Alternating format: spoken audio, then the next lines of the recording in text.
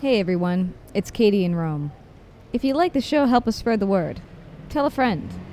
Find us on iTunes. Rate us on iTunes. And visit our website, thebittersweetlife.net.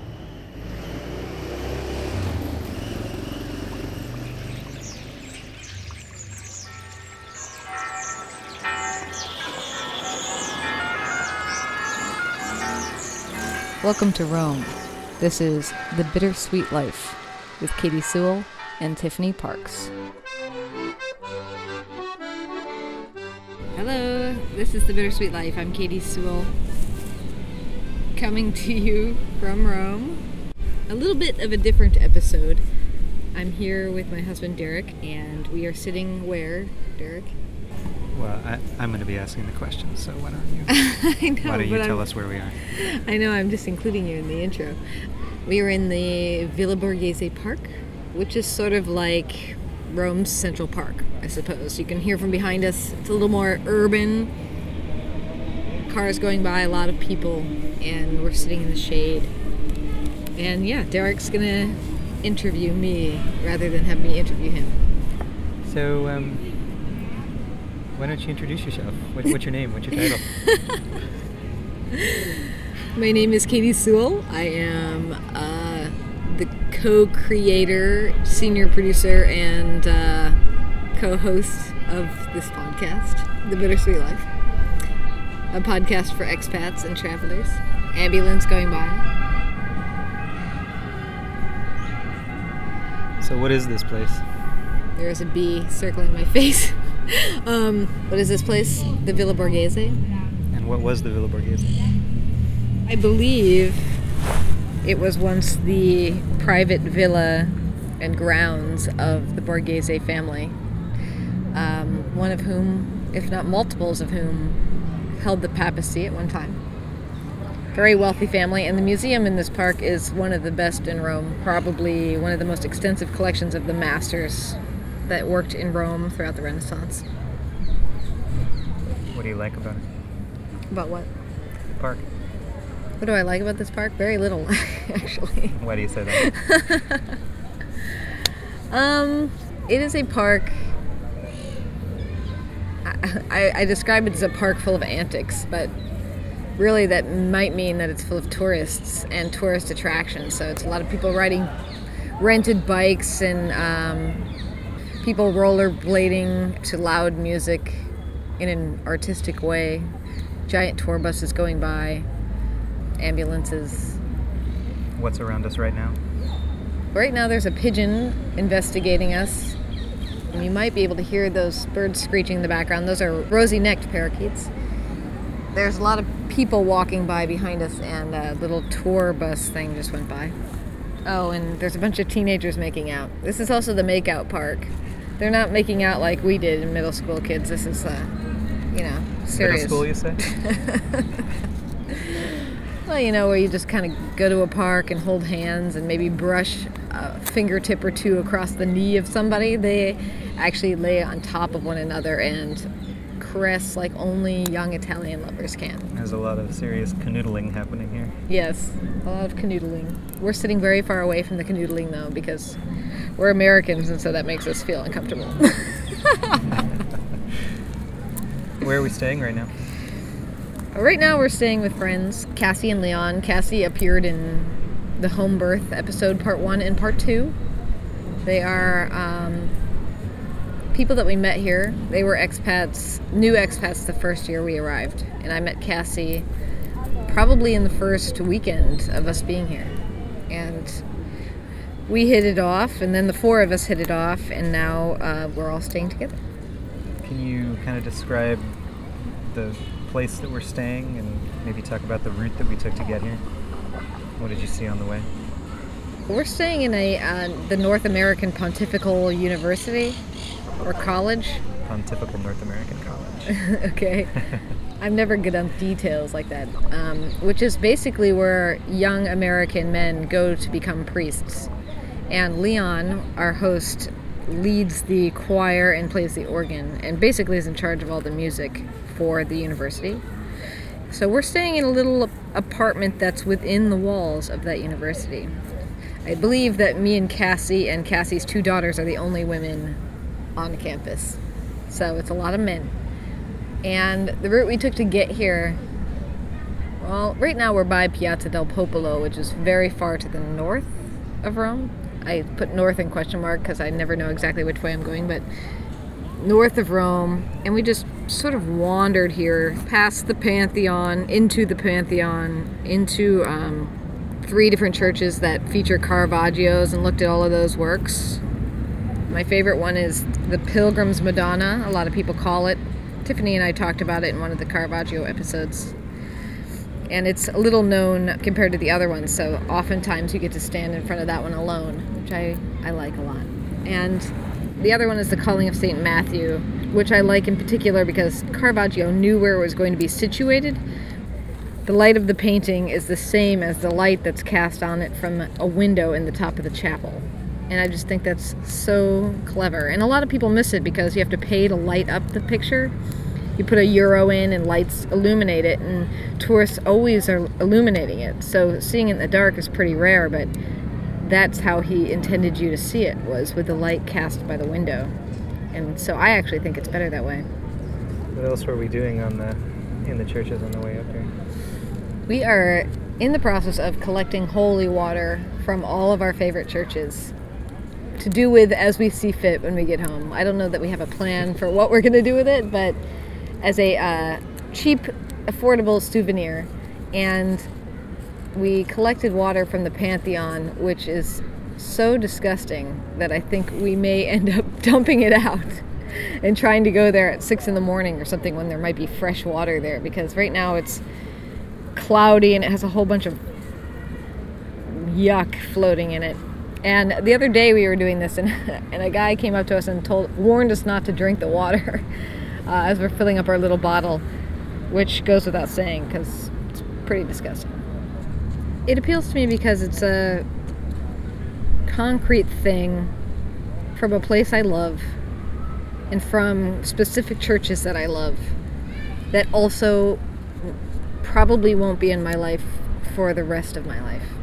I tend to like things that are a little bit more transitory and not disposable, but it's like collecting a rock from a park that was on a specific day that meant something to you, and one day as that rock's meaning fades away from your mind, you can just throw it outside. And the holy water in that way is a way to hold on to Rome and to take Rome home with us, but also to let it go over time. What other sort of souvenirs do you collect? I don't really collect souvenirs. I've been taking one small shell from every beach we've been on during this trip.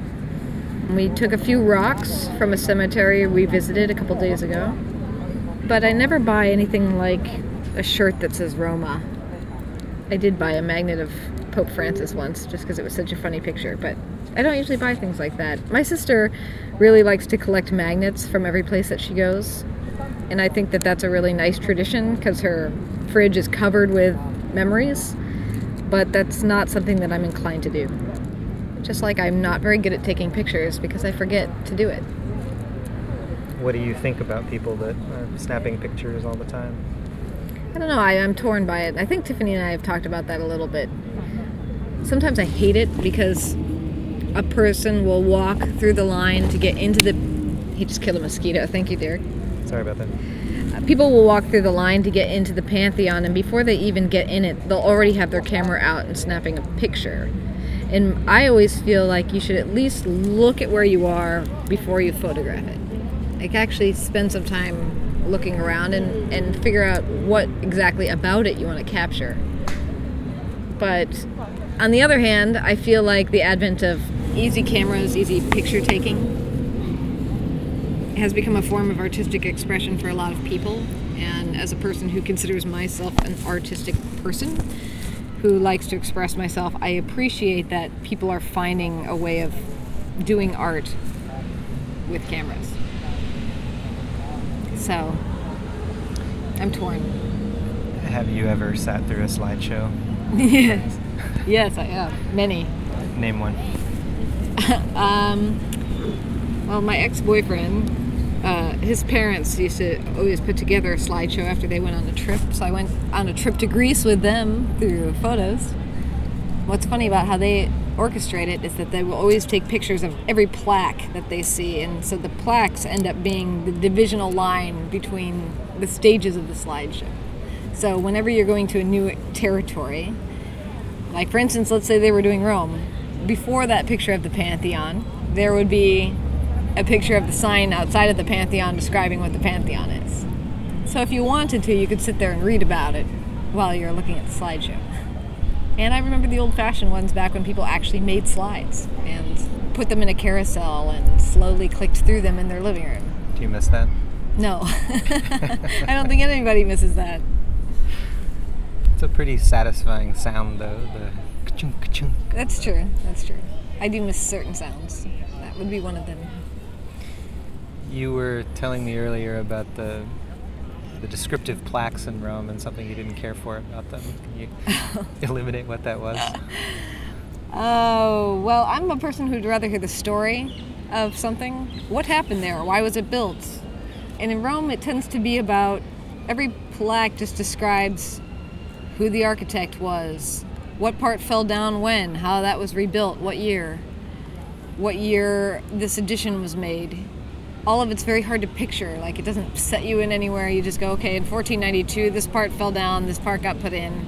It doesn't tell you anything about the people or how it got designed or the artist behind it. It's just an endless list of names and dates.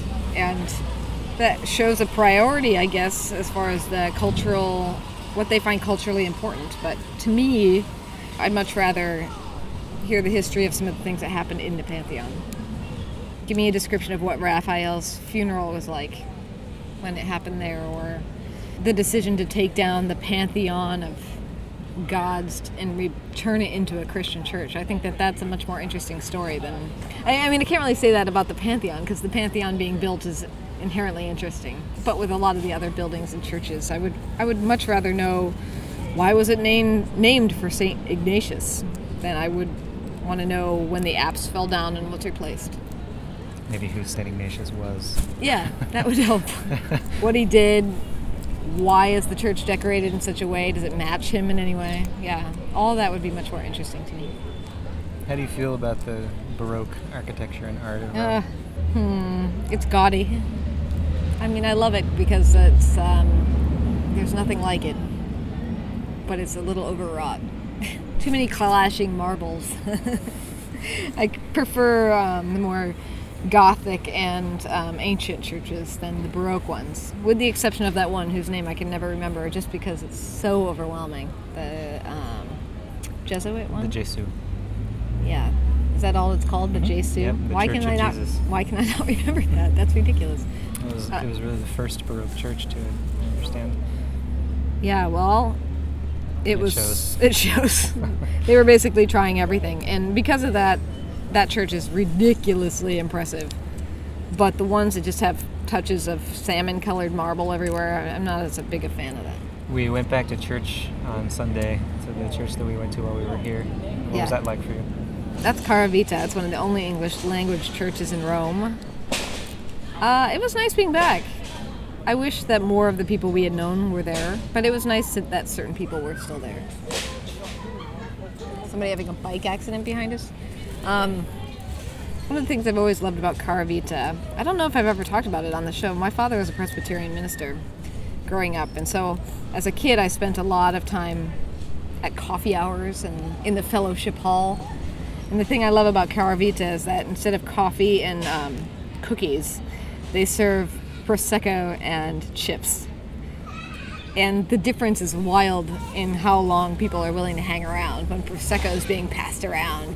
When it's coffee and cookies, the senior citizens stick around. The 30-somethings, the 40-somethings maybe grab a quick cup and get in the car. When it's Prosecco, people will be around for an hour. A tip for all you ministers in hospitality. I know. Well, that's another thing about America is they're a little bit uptight when it comes to drinking. So it would be unacceptable. What's the drinking culture like here? You can drink anywhere, pretty much. Just grab a beer and sit on the fountain. You can drink it right in front of the police. They don't care. I don't really have a handle on how the young people would be about alcohol here, because I haven't been hanging out with them. Do you get a sense that people drink to excess? I mean, I don't know. It's so hard to tell. I mean, what's to excess? If you drink at lunch and at dinner, far into the evening, is that excess? Or is it only excess if you're stumbling down the street? How would you define it? Well, which of those two things is Rome? Well, Rome in certain districts is stumbling down the street. But it's not as bad as Bourbon Street in New Orleans in the United States. It's a blend. I would say most people drink in a very sophisticated way. A bottle of wine with dinner. A bottle of wine also with lunch. But I don't see a lot of people, except for, like typical 20-somethings, being totally hammered during the day. But there is a lot of napping going on, so hard to say. Maybe your experience is different than mine, but I haven't noticed a lot of 20-something Italians stumbling down the street. Well, I feel like it's mostly the tourists. That's true. I feel like most Italians, even people in their 20s, order one drink and then let it get warm sitting on the table while they talk to each other. That's actually totally true. Now that you've said that, I remember in our comedy episode, Marcia De Salvatore talking about that. How she always felt embarrassed to go out with a bunch of American friends because they really wanted to, have a couple cocktails and get a little rowdy, and the girls next to her would be sipping on the same Aperol Spritz for 4 hours. So yeah, maybe you're right. Maybe they're more civilized. America, the United States, is probably worse. So there you go, teetotaling America. Lessons from Rome. What has surprised you about being back? I guess how normal and average it feels to be here. Like we were just here. And it's been a year. All of you listening know it's been a year. You've been through it, and it's almost as if we never left. And in fact, the weirdest thing about it is that we left at a period of time when the weather was almost exactly the same. So we came back, the weather's the same. It could have been as if I fell asleep and dreamt about Seattle for a long period of time and woke up and was still in Rome. Describe the street we used to live on and are about to live on again. They're well aware of the street that we used to live on. All right, never mind. San Francesco Ripa. That's the weird thing. We're going to be moving back into our same apartment building in just a few days' time. Our very same apartment building, same landlord. Only this time, we will not be staying above the pizza place.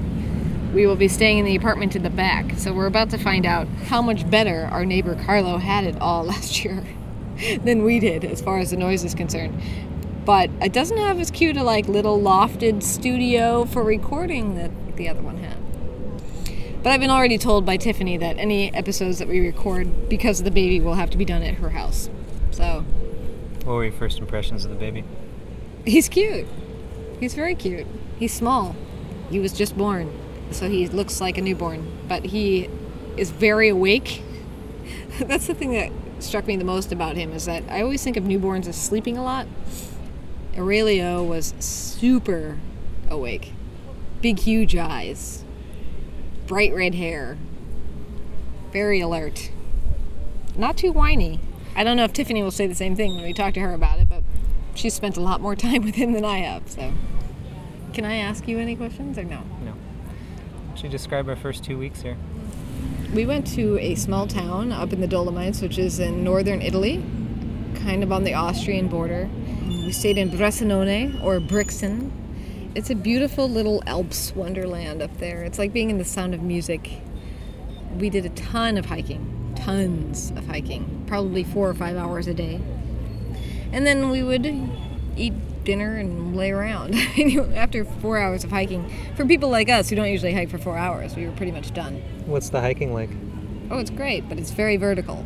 I don't know, I'm not very descriptive about stuff like this. No, grazie. Come stai?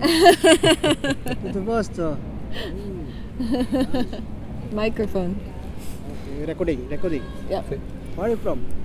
Oh, United States, Seattle. United States. Mm-hmm. Oh, Where are you from? Bangladesh. Oh, Bangladesh. Yeah. How are you? Nice to meet you, Katie. Okay. Ciao. Derek. You all recording? Yes. Yep.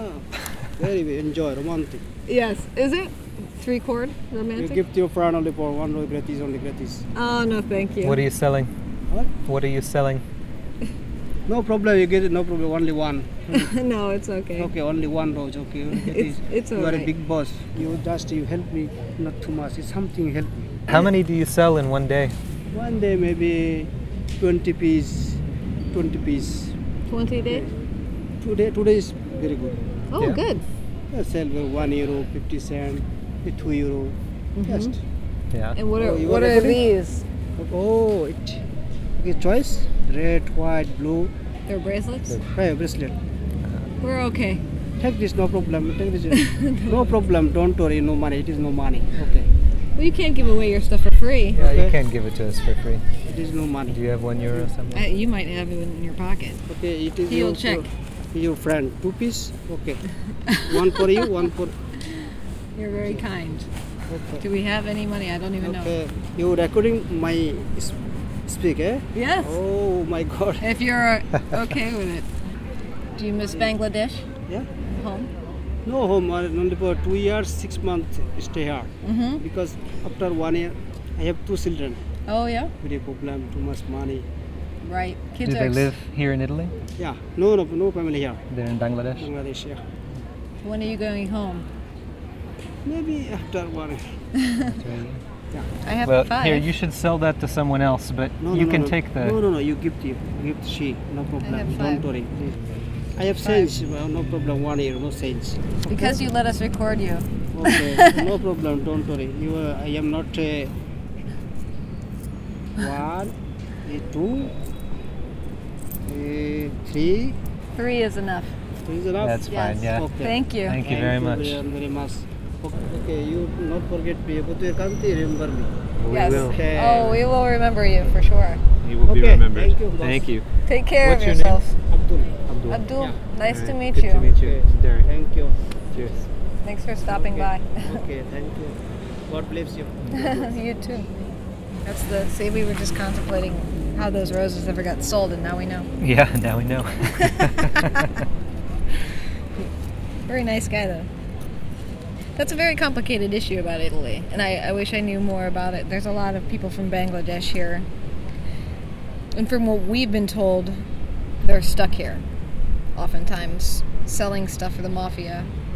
So we just gave our money to the mafia, but at the same point, you want to believe that it'll be enough to go home. So I don't know. I wish I knew more about that. Complicated ethical issue. It is. Do you want one of these bracelets on? No. Describe them. They're rainbow colored and incredibly thin, and one is very small, like for a child. They're like little friendship bracelets. Nothing dramatically interesting. Pretty enough. Maybe I'll tie it on and I'll remember Abdul for the rest of my trip. I hope he gets home at some point.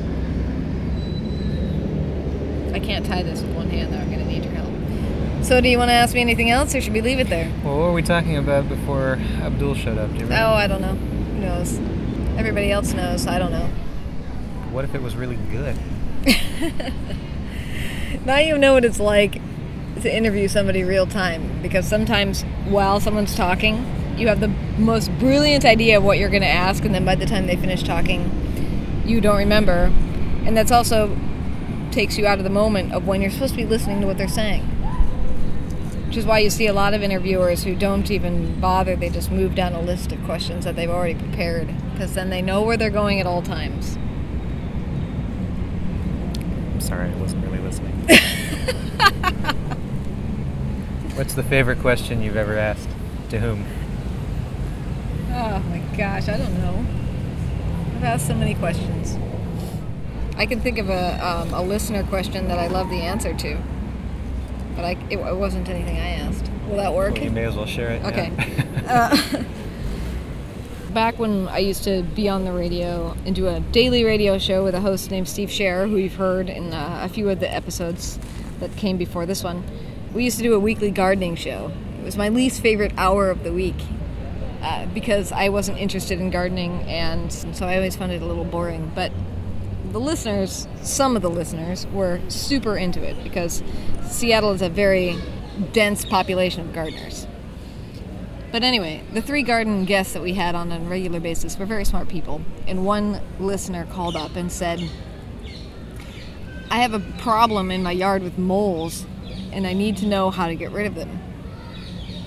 One of the guests said, you don't have a mole problem, you have a problem with your view on moles, or something along those lines. And he said, do you have any idea how picky a mole is? To move into your yard, the soil conditions have to be perfect. There can't be any chemicals. It has to be completely organic. You have to have rich, vibrant soil with water access and all sorts of criteria. So if you got moles in your yard, that's the highest compliment you can possibly have. You're gardening in such a way that a mole wants to move in. And I loved that. I mean, that's how I feel like we should think about all of our critters. They're not problems, they're companions. I think I might have told that mole story in the Sherman show that just aired a couple weeks ago on this very podcast, but I guess that's what an impact it made on me. But if you do want to get rid of moles, I found a non-invasive way to get rid of moles, and that is they do not like the vibration caused by pinwheels. So if you want to get rid of moles in your yard, surround your yard with pinwheels, and eventually they'll move on. And you'll look like that neighbor, that crazy neighbor, in the meantime. I remember what we were talking about. We were talking about the Dolomites. Oh, yeah. Well, I wasn't doing a very good job of describing it. The greatest thing about the Dolomites is how civilized the hiking is. Because sometimes when you hike around the Pacific Northwest, it's you in the middle of nowhere with your bag full of sandwiches.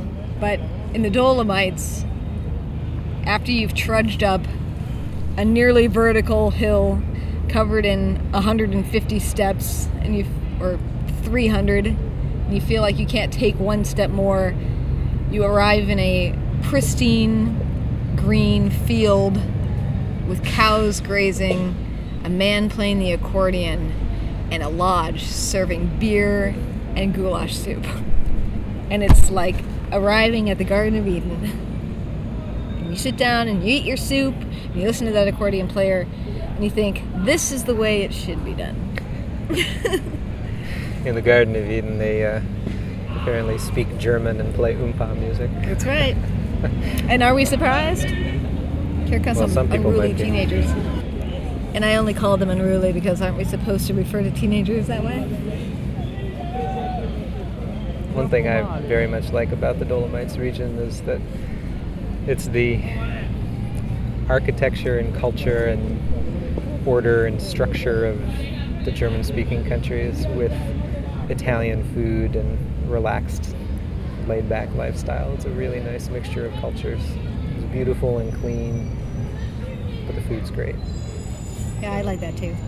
And I also like how you can be hiking in the middle of a forest and come upon a whole herd of cows just grazing along with their bells tinkling, or climb up to a beautiful vista where you can see layers and layers of mountain in the distance, and in front of it a whole field of tinkling sheep. It's lovely. And when you say tinkling sheep, yeah, they're not peeing, they're wearing bells. They might be peeing also, but they are also wearing bells. It's a beautiful sound. In fact, I recorded it. Maybe I'll layer in a little bit as we end here. okay. So you can hear the field of sheep. Just imagine a field of sheep with the most beautiful mountains you've ever seen in the background. Well, I guess we'll leave it there. This is The Bittersweet Life. I'm Katie Sewell. And I'm Derek Farmer. Bye. Bye.